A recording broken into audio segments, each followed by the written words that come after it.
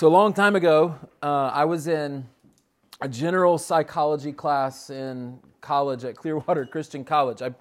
I may or may not have paid too much attention to all that was being said in that class. It was a 8 a.m. class, and it met on, I think, Monday, Wednesdays, and Fridays. And so on one Friday I don't remember what year this was. It might have been my sophomore year there when I took general psychology. But on this Friday, I think I took a long weekend and went away with friends or visit family or something. So I didn't go to class on Friday. And so that weekend was great. It was fun. I don't really remember it, but I'm sure I spent it doing some fun things and not paying attention to psychology class. And so I showed up, come in late Sunday night and slept pretty good, wake up, go to class at 8 a.m.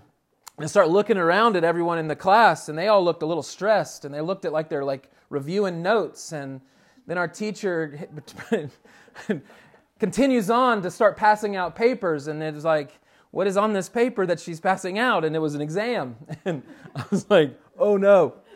I'm supposed to take a general psychology exam today that I have not paid attention to. I have not thought about it over the whole weekend.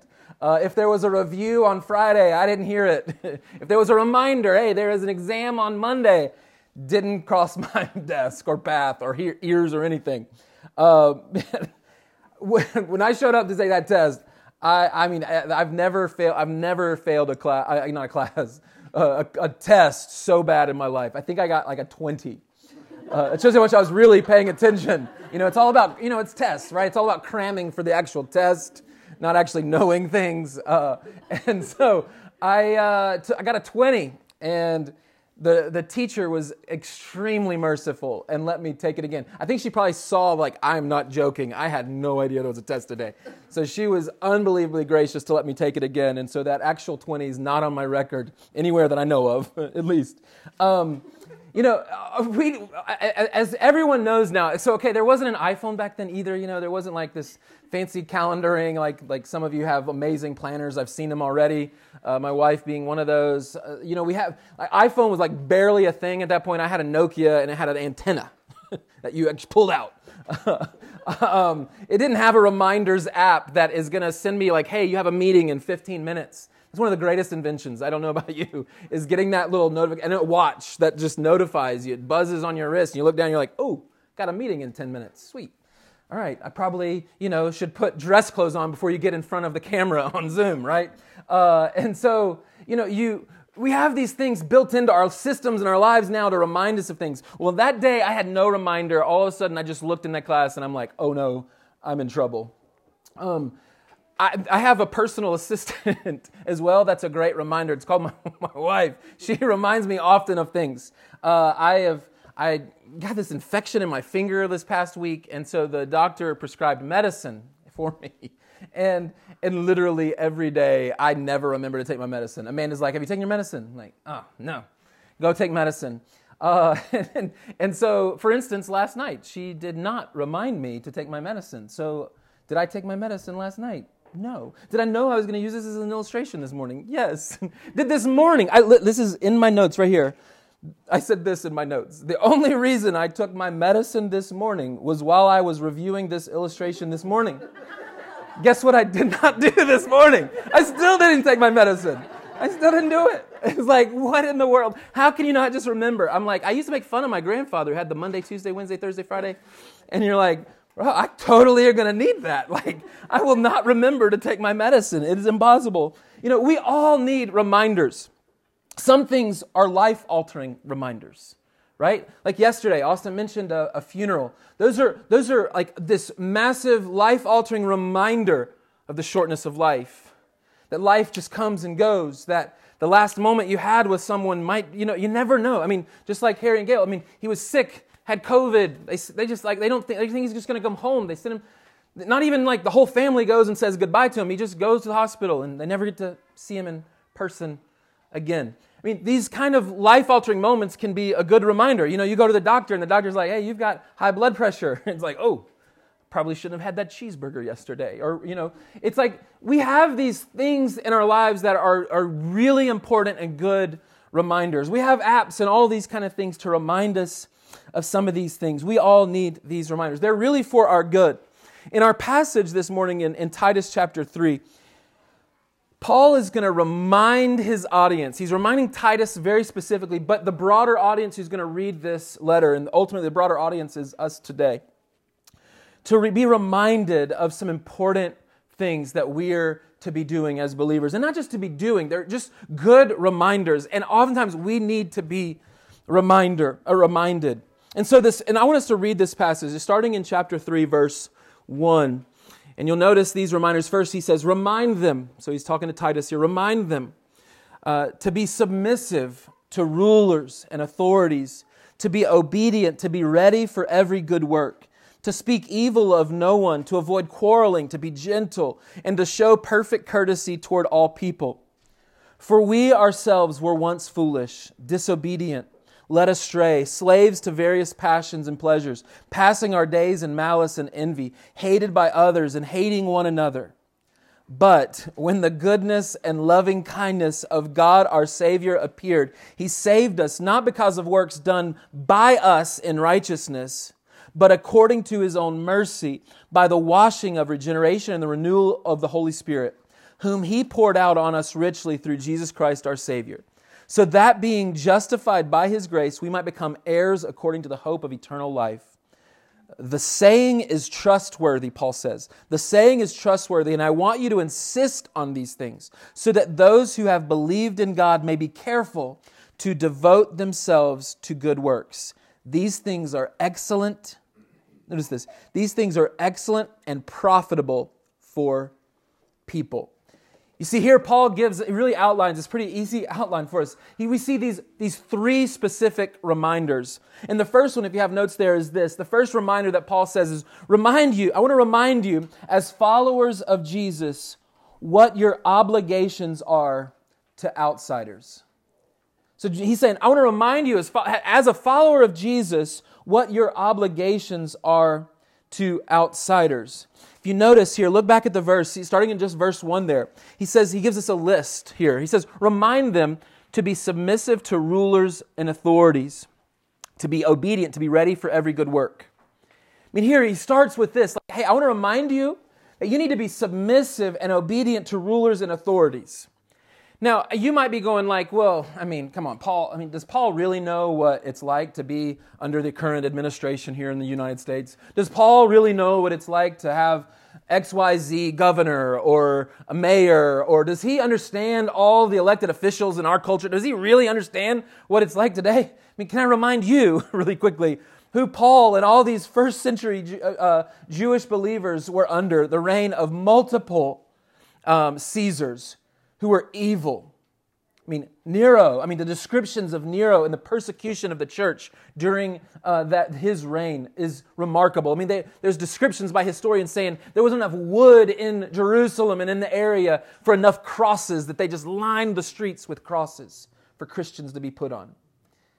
And here we are in churches in America. I just want you to hear this for a second. In churches in America, we have people starting chants saying, "Let's go Brandon." In churches in America, mocking our current president. In churches in America, you'll hear people calling our vice president of the United States of America names. We see a lack of regard for governing officials and not honoring them. Yet, does that mean that we have to agree with what they stand for? Are we not thankful for a government where the freedoms to vote? To say, okay, I have the freedom to at least have a say in this. Paul and them didn't have any say. And what does Scripture say? We can strongly disagree with policy of elected officials, but Scripture is very, very, very, let me emphasize this, very clear as to how we are to respond to authorities. Listen, I actually want to just read it all together. Turn your Bible to Romans chapter 13. 13, I think this is really important because our culture and Christians right now, it is so heated, so divisive. There's so much hatred. There's so much rebellion. Listen to what Paul says in Romans 13. I want us to read it together, verse 1 through 7. Let every person be subject to the governing authorities, for there is no authority except from God, and those that exist have been instituted by God. Therefore, whoever resists the authorities resists what God has appointed, and those who resist will incur judgment. For rulers are not a terror or to good conduct, but to bad. Would you have no fear of the one who is in authority? Then do what is good, and you will receive his approval, for he is God's servant for your good. And you're like, how does he say that? How does he let that come out of his mouth? How does he see the evil that the emperors were instituting in the persecution of the church? How does he see? How is he able to even think that?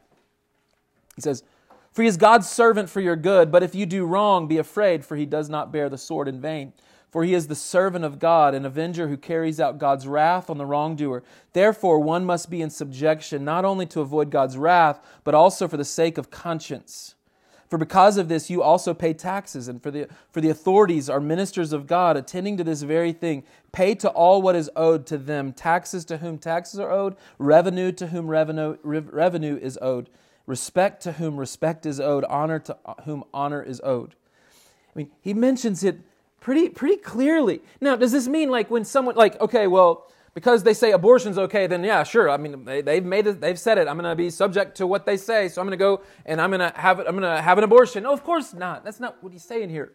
He's saying you still show respect and honor, and you're submissive and obedient. But the goal, you'll notice, the goal is this. The goal is to show good and kindness and gentleness. Not that you're kind by saying, well, I agree, and you're not even saying you agree with all that is said. The point is this. Here's the point. Here's what I really believe is the problem with a lot of Americans right now.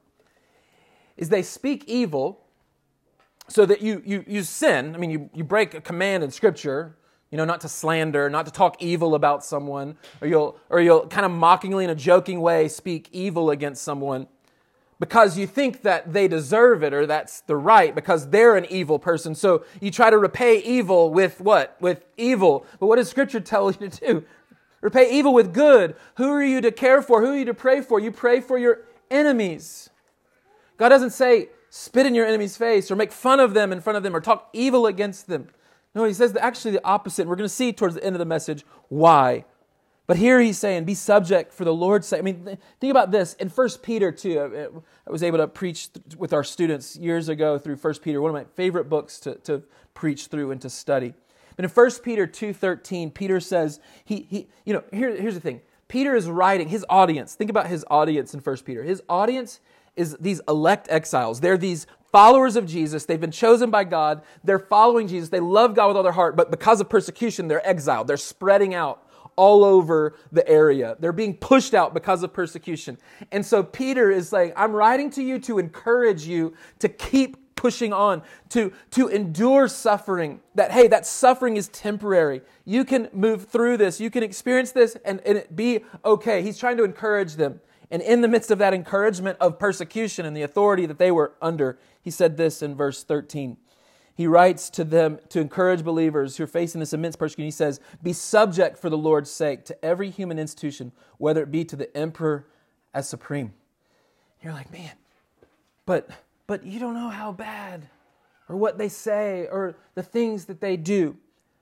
What I'm saying is you don't, I'm not saying it's wrong. I say it's okay to push back against evil policy and sinful leadership. But what should you do most? Rather than slander them, rather than talk evil against them, what should you do?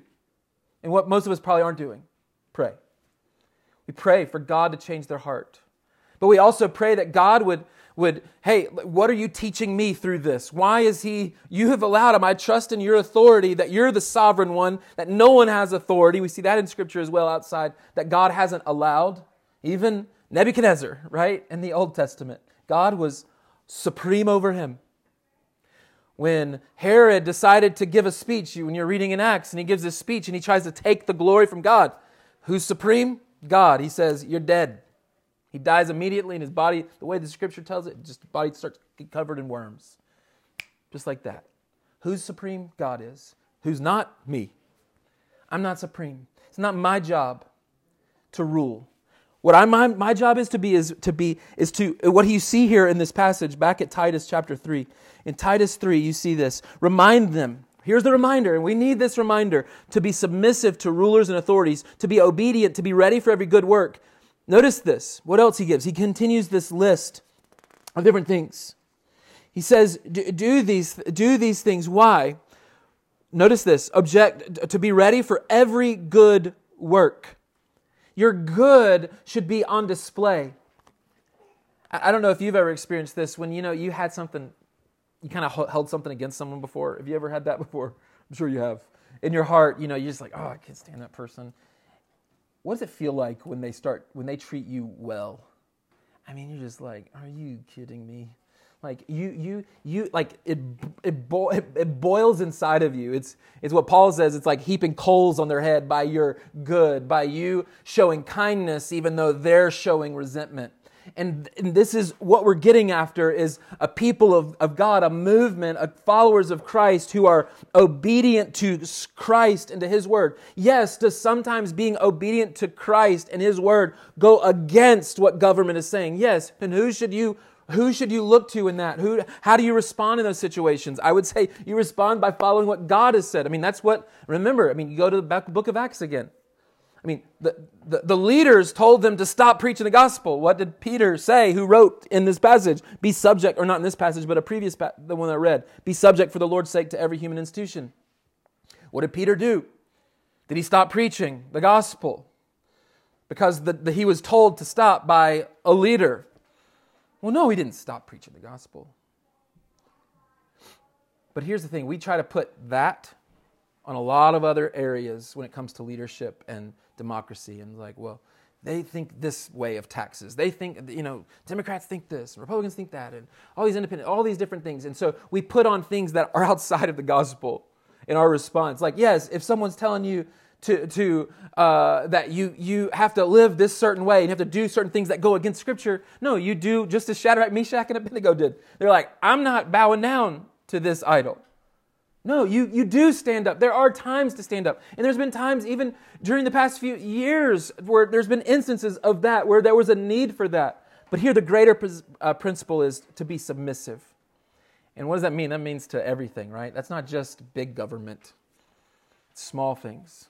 What are some of the rules and things that have been placed in our government? The way, whether it's with taxes, whether it's with how you drive, stop signs, stop lights, all those things. When you start going bigger, you're like, uh-oh. All right, I haven't done any of those other things, but now you're creeping into my lane. Exactly, mine too. And he's saying, be subject to these things. But not only is the reminder there, and I don't want to spend too much more time there, is this. He says also, remind them to speak, in verse 2, to speak evil of no one, to avoid quarreling, to be gentle, and to show perfect courtesy. What is he speaking on here as he's continuing to say how you show in your conduct towards outsiders? I mean, he's saying continue on in these things. Don't be slanderous. Don't speak evil against anyone. Don't be quarrelsome. Don't be constant. I mean, think about it. When you look at Facebook and those things, it's constant quarreling, it feels like. Twitter is known for just, hammering people and pounding your beliefs on someone and all these things, right? It's so easy to be just very quarrelsome with the world. Now, you're not even talking about in the church. We're talking about outside of the church. But rather, notice what he says, with gentleness. Be gentle and considerate. So Paul gives us these imperatives. Do you know what an imperative is? You remember? Let me take you back for a second. You're like, Eric, I have no idea what you're talking about when you say that. It's been a long time since I took grammar and English class. Well, quickly, and imperatives are commands, right? They're the commands in Scripture where God says, do this, don't do that. They're commanded. Indicatives are statements of fact. They're just statements. And so here we have these imperatives. Remind them, hey, be submissive to the governing authorities. Don't speak evil of no one. Avoid quarreling. I mean, you hear these commands. Well, Martin Luther said it this way. He said this, imperative always, so these commands, always flow out of indicatives in Scripture. In the Bible, you see these these imperatives always flow out of indicatives. And what he means by that is this. You're commanded something by God. You're to do this, to do that.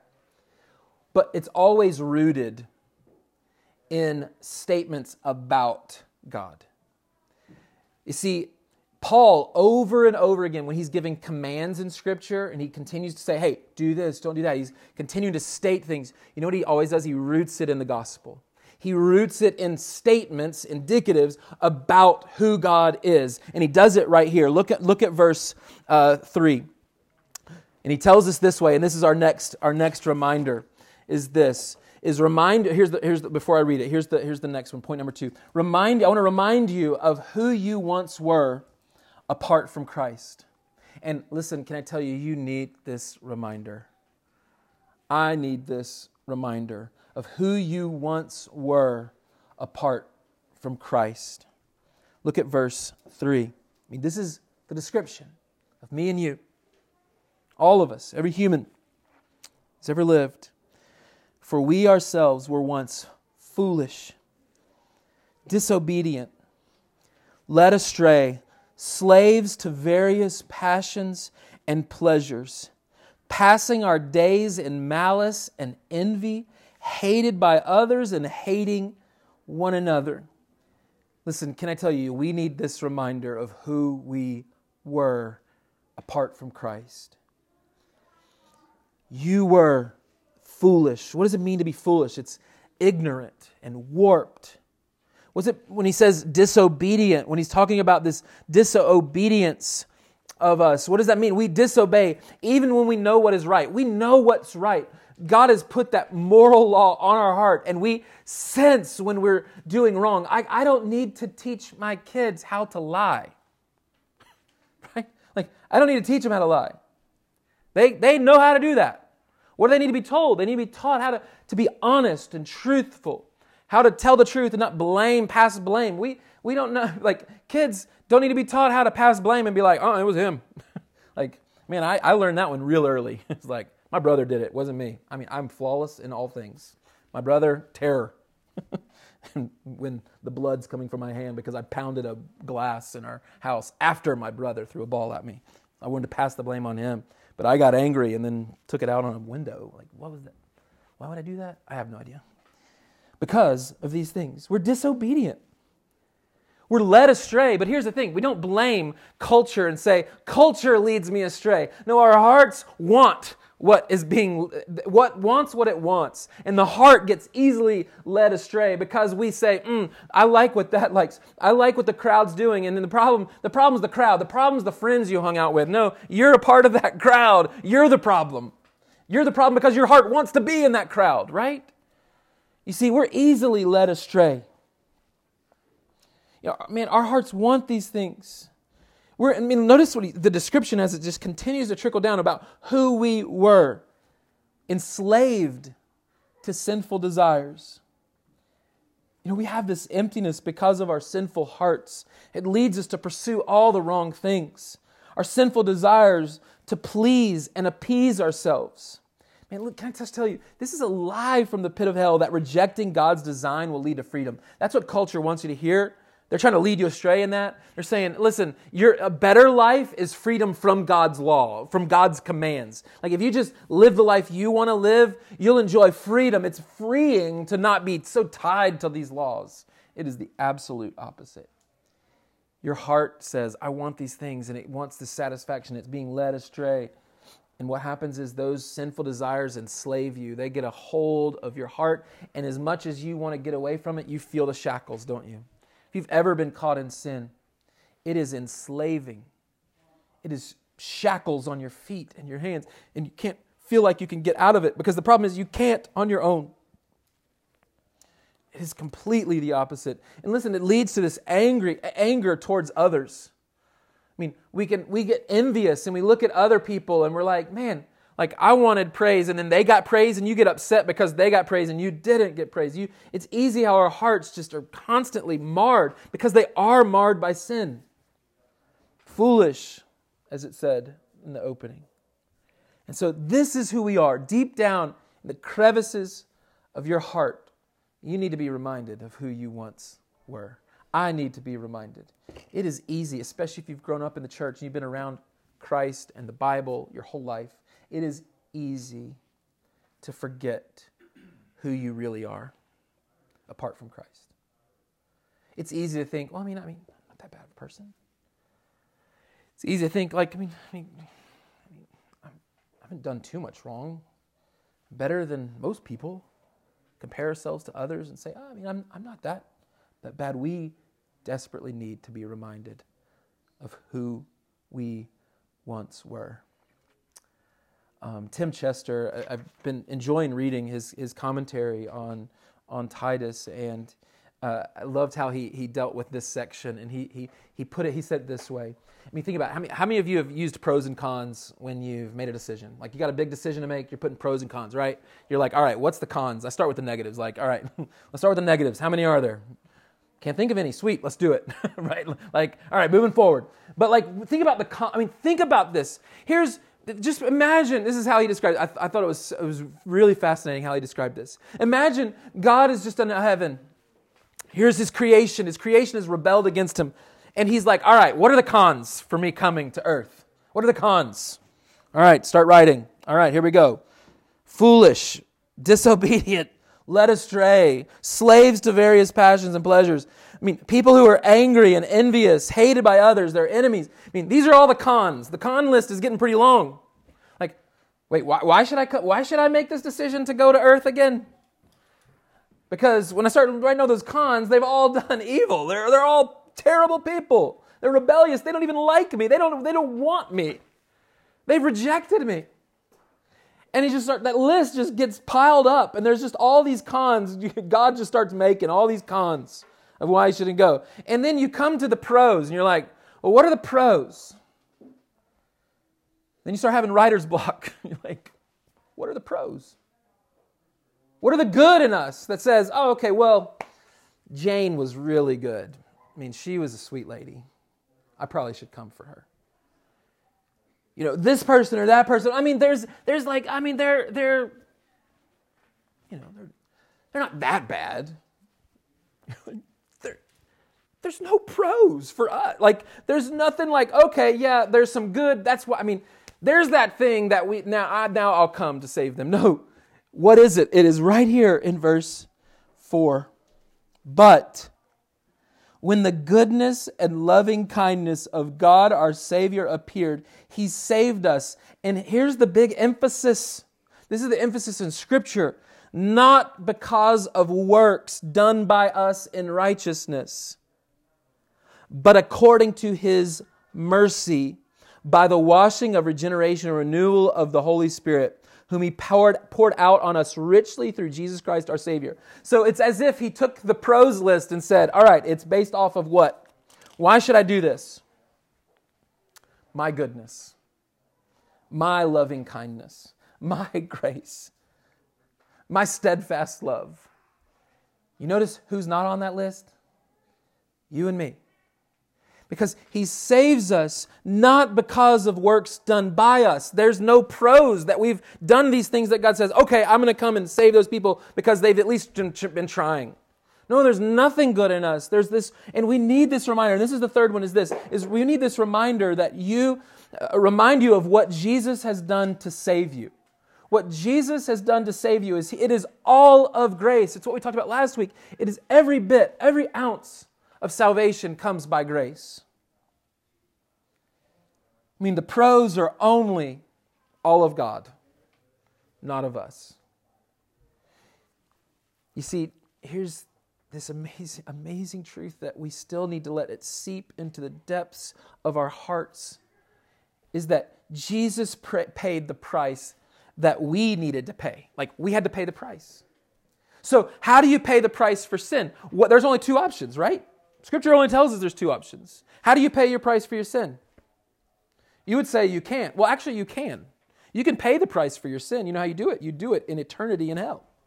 You pay the price for your sin for all of eternity, suffering, separated from God. That's the penalty, and that's the payment for your sin.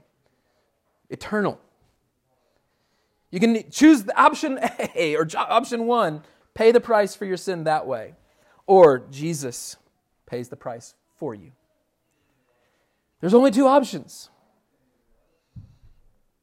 He pays the price that we needed to pay. And here's what I want you to hear too. I heard it this way. I don't even remember who I heard it from. I heard it from years ago. Jesus didn't just die for you. I think we talk about that. Like, Jesus died for me, and He did. But I think it's better to say it this way. Jesus didn't just die for you. He died instead of you. Like, you deserve to die that eternal death and eternal punishment and pay the price for your sin. Instead, He died for you. Instead of you. Like, you were the one to die. Instead, He died. He steps down from heaven's throne and says, I will give of my life for payment of yours. And listen, this, I think, leads us to two takeaways. And I just put a place for you to write these down, so they're a little bit long. But I think the two takeaways from this passage are really remarkable. Because great, we've been reminded. Sweet. Just like I was reminded this morning, and I still forgot to take my medicine. Somehow. I had 20,000 reminders, I think. I had them all in my notes here. I'm like reviewing them this morning, sitting at my desk, and then still didn't quite get up and go take the medicine. We need these reminders often. One takeaway is this. I think there's a couple takeaways. This was for the person who's far from God. We see this command here in Scripture to receive. We receive by faith what Christ has accomplished for you. It's a command to receive faith by what Christ has accomplished for you. The command, the call is say, listen, salvation can be yours. You don't have to pay the price for your sin by eternal damnation apart from God. Christ has already paid it. He's paid it in full. He says it is finished on the cross. He says what I have done. He's not finished. He says it is finished. Notice even just that one little word there is important. He's not like, well, He's finished. Jesus died. It's over. He is finished. No, Jesus declared it is finished. The payment for sin of mankind is paid in full through His death. Now, how can we live a new life? How can we experience? We experience it because He defeated it through the resurrection. He comes back to life so that we can have new life in Him. This regeneration, notice what it says. It says it even in our passage here. This regeneration that happens by the washing of regeneration, the renewal of the Holy Spirit, when He poured out on us richly through Jesus Christ our Savior. Listen, this is only received. It is grace given and it is received by faith. And you're like, Eric, why are you, this is like launch team. Why do you keep talking about the gospel? You and I both need it. Because listen, I tell you, I never want to ever take it for granted and assume someone has saving faith. Because everyone in my life from 5 to 17 would have assumed I was a believer. Everyone. My parents, everybody. Youth pastor, Awana workers, school teachers, maybe some of them were like, I'm not sure about that guy. But for the most part, most of them would have looked on me and be like, man, he's a believer. I was not. I was depending on myself and what I had said in a prayer and all this magic and genie in a bottle kind of stuff. And I knew the gospel, but I wasn't really letting it seep into my heart. I wasn't putting my faith in what God had done for me. And so He didn't, I just want to say that again, He didn't just die for you, He died instead of you. He pays the price for your sins. And your response should be, God, come save me. You're like the sinner who's crying out to God, be merciful to me, a sinner. Like David in Psalm 51, who's like, forgive me according to your steadfast love, according to your abundant mercy. He's crying out because he knows the only way he's getting forgiveness isn't by offering some sacrifices. He knows it is because of God being merciful. And so he's putting his faith in His mercy. And so listen, are you putting your faith, I want to ask you very bluntly, are you putting your faith in Christ's completed work on your behalf? You stand before God at the end of your life. What are you going to point to? You're going to point to, I was a part of a launch team. We tried to reach a community. We did okay at it. I don't know. We'll see. I've read my Bible a few times. I tried to lead my family well. I tried to be a good citizen. No, it's none of that. It is all of Christ. It is saying, I have nothing to offer. But I'm trusting that Christ has paid the price for my sin. My faith was in Him and Him alone. And so here, that's the first takeaway. The second one is this, and I assume this is probably for most of you, we need this. Okay, and here's what I want to help you to do, is see the world. So see the world, you can write this down. See the world through the lens of who you once were and who you now are in Christ. Help you, that's a pretty long statement, so I'm going to repeat it a few times. See the world through the lens of who you once were and who you now are in Christ. You see, that's why, I almost preached this message a little bit backwards, because I want us to go back to those first two verses and then look at verse 8. You see, the first two verses, he's like, hey, be submissive to rulers and authorities. Be obedient. I want to remind you, these are obligations of you as a follower of Christ. You're to do these things for every good work. Speak evil of no one. Avoid quarreling. To be gentle. Show perfect courtesy toward all people. Be kind, generous, gentle with all these people. Why? You see, why tell us, here, let me remind you of who you were. You were foolish, disobedient, led astray, slaves to various passions, pleasures, passing our days in malice and envy, hated by others and hating one another. Why is he telling us all this? Why do we need these reminders? Because the world outside needs to hear the gospel. And you need to be reminded that's who you were too. Because look what he says in verse 8. He says this. The saying is trustworthy, and I want you to insist on these things, so that those who have believed in God may be careful to devote themselves to good works. These things are excellent and profitable for people. You see, your display of good works, you're showing submission to the governing authorities, you're speaking kind words, you're praying for your enemies, you loving people who are very unlovable. All of that is helpful in sharing the gospel. It is helpful in reaching the lost. I mentioned Tim Chester in this commentary on this passage. He mentioned, because he is in England, a professor and pastor there in the UK. And so a lot of his illustrations are about the UK. But he said this. He said, Roy Hattersley is the former deputy leader of the Labour Party in the UK and a public atheist. He says, as the following quote makes clear, as I'm going to read it. He says he writes about his experience of joining Christians from the Salvation Army one evening as they cared for those in need on the streets. So this man, Roy Hattersley, is a staunch atheist. But one night he joined the Salvation Army and for them caring in the needs of the community and the people. And here's what the quote from him was. Reminder, this is an atheist writing these things. He says this. The arguments against religion are well known and persuasive. So he's saying, I feel like he's saying from his perspective, the arguments against Christianity and religion are well known and persuasive to him. He says, notice this, yet men and women who believe are the people most likely to take the risks and make the sacrifices involved in helping others. Good works, John Wesley, the 18th century evangelist and founder of the Methodist Church, insisted, so good works, John Wesley insisted, are no guarantee of a place in heaven. Right? And we all say, I agree, good works don't guarantee you heaven. That's what he's quoting here. But they are most likely to be performed by people who believe that heaven exists. The correlation is so clear that it is impossible to doubt that faith and charity go hand in hand. It ought to be possible to live a Christian life without being a Christian. Yet men and women who, like me, cannot accept the mysteries and the miracles do not go out with the Salvation Army at night. It says the only possible conclusion is that faith comes with a packet of moral imperatives that while they do not condition the attitudes of all believers, sadly, I added the sadly, influence enough of them to make them morally superior to atheists like me, the truth may make us free, but it has not made us as admirable as the average captain in the Salvation Army. And what he's saying is this, he's like the arguments for me of Christianity, like you telling me that there's a God and here's one true God and triune God, all those things, he's like, that doesn't register with me. But you know what was making a mark on him was seeing the charity, the sacrifice, the good works, the joining the mission of the Salvation Army to reach needs and to help people in need with and carry with them the gospel. He saw those are the people who are likely to do that.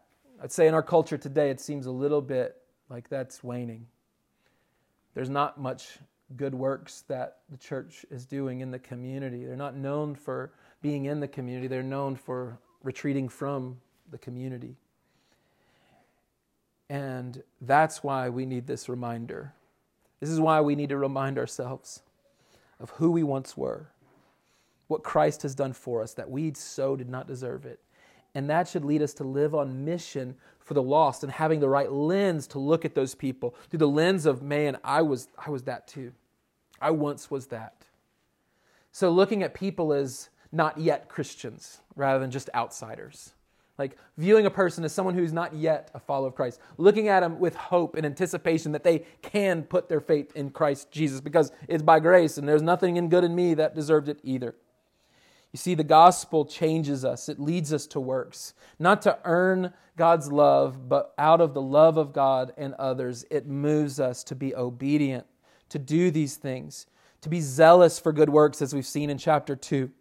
All of these things are because of what God has done in my life. The generosity and grace and mercy and kindness of our Savior has moved me, and it's given me a better lens to look at the lost around me with compassion, with brokenheartedness. That leads me to say, you know what? I'm not worried what they think. I'm going to share the hope of the gospel because, man, what if someone didn't share it with me? I'd still be stuck as a foolish person, hating the world, hating the things of this world, quarreling, envious, living in greed, enslaved to sin and led astray. That's who I would be if someone didn't share the hope of the gospel to me. So you see how as the gospel changes us, it leads us to these things. And we do them because we need these reminders to see the world through the lens of who you once were and what God has done for you and who you are now in Christ. Man, that is the challenge really of this whole book in one way. It's why the church needed qualified leaders. It's why the church needs people to live out the gospel truths and to live out this high standard. It's because you're a light to the world. You are a people who point others to the gospel. But listen, are we going to be people where Roy Hattersley, this atheist, looks at and he's like, man, they're not even good works. Like, he's not convinced by the arguments, and now he's not convinced by the goodness of the people. So how are they going to hear if they aren't told? Man, I hope this motivates us. It motivates us, one, to trust in Christ and Him alone, and two, to live on mission for Him. So let me pray as we conclude. Father, we love You. We just want to thank You for Your word that penetrates right to the deepest holes of our heart. God, there are so many lies that we believe of the devil that he's convinced us of.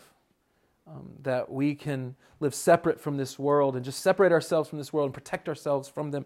But yet here we leave the world lost and confused and in darkness. God, help us to be torchbearers into the darkness. And may we run into the darkness with the hope of the gospel, with the light of the world indwelling us. Father, thank You for the grace of our Savior who would die for us. There's nothing good, and there's no pros to saving us apart from who You are, of Your kindness, Your mercy that You lavish on us. There's nothing good in us. There's no righteous works that we have done that led You to come to our rescue. We thank You that because of who You are, Your character, You came to rescue us and to give us the better option. There's no greater option for the payment of our sin, that Christ has paid it in full. So we thank You that Your work was completed on the cross and that You defeated the grave through Your resurrection. Help us to believe, put our hope in these things, and may it lead us to look at people differently because we're reminded of who we once were and who we are in Christ. And so we ask Your help to live this out today, tomorrow, this week, till our very last breath. Help us, God. We ask it in Your Son's name. Amen.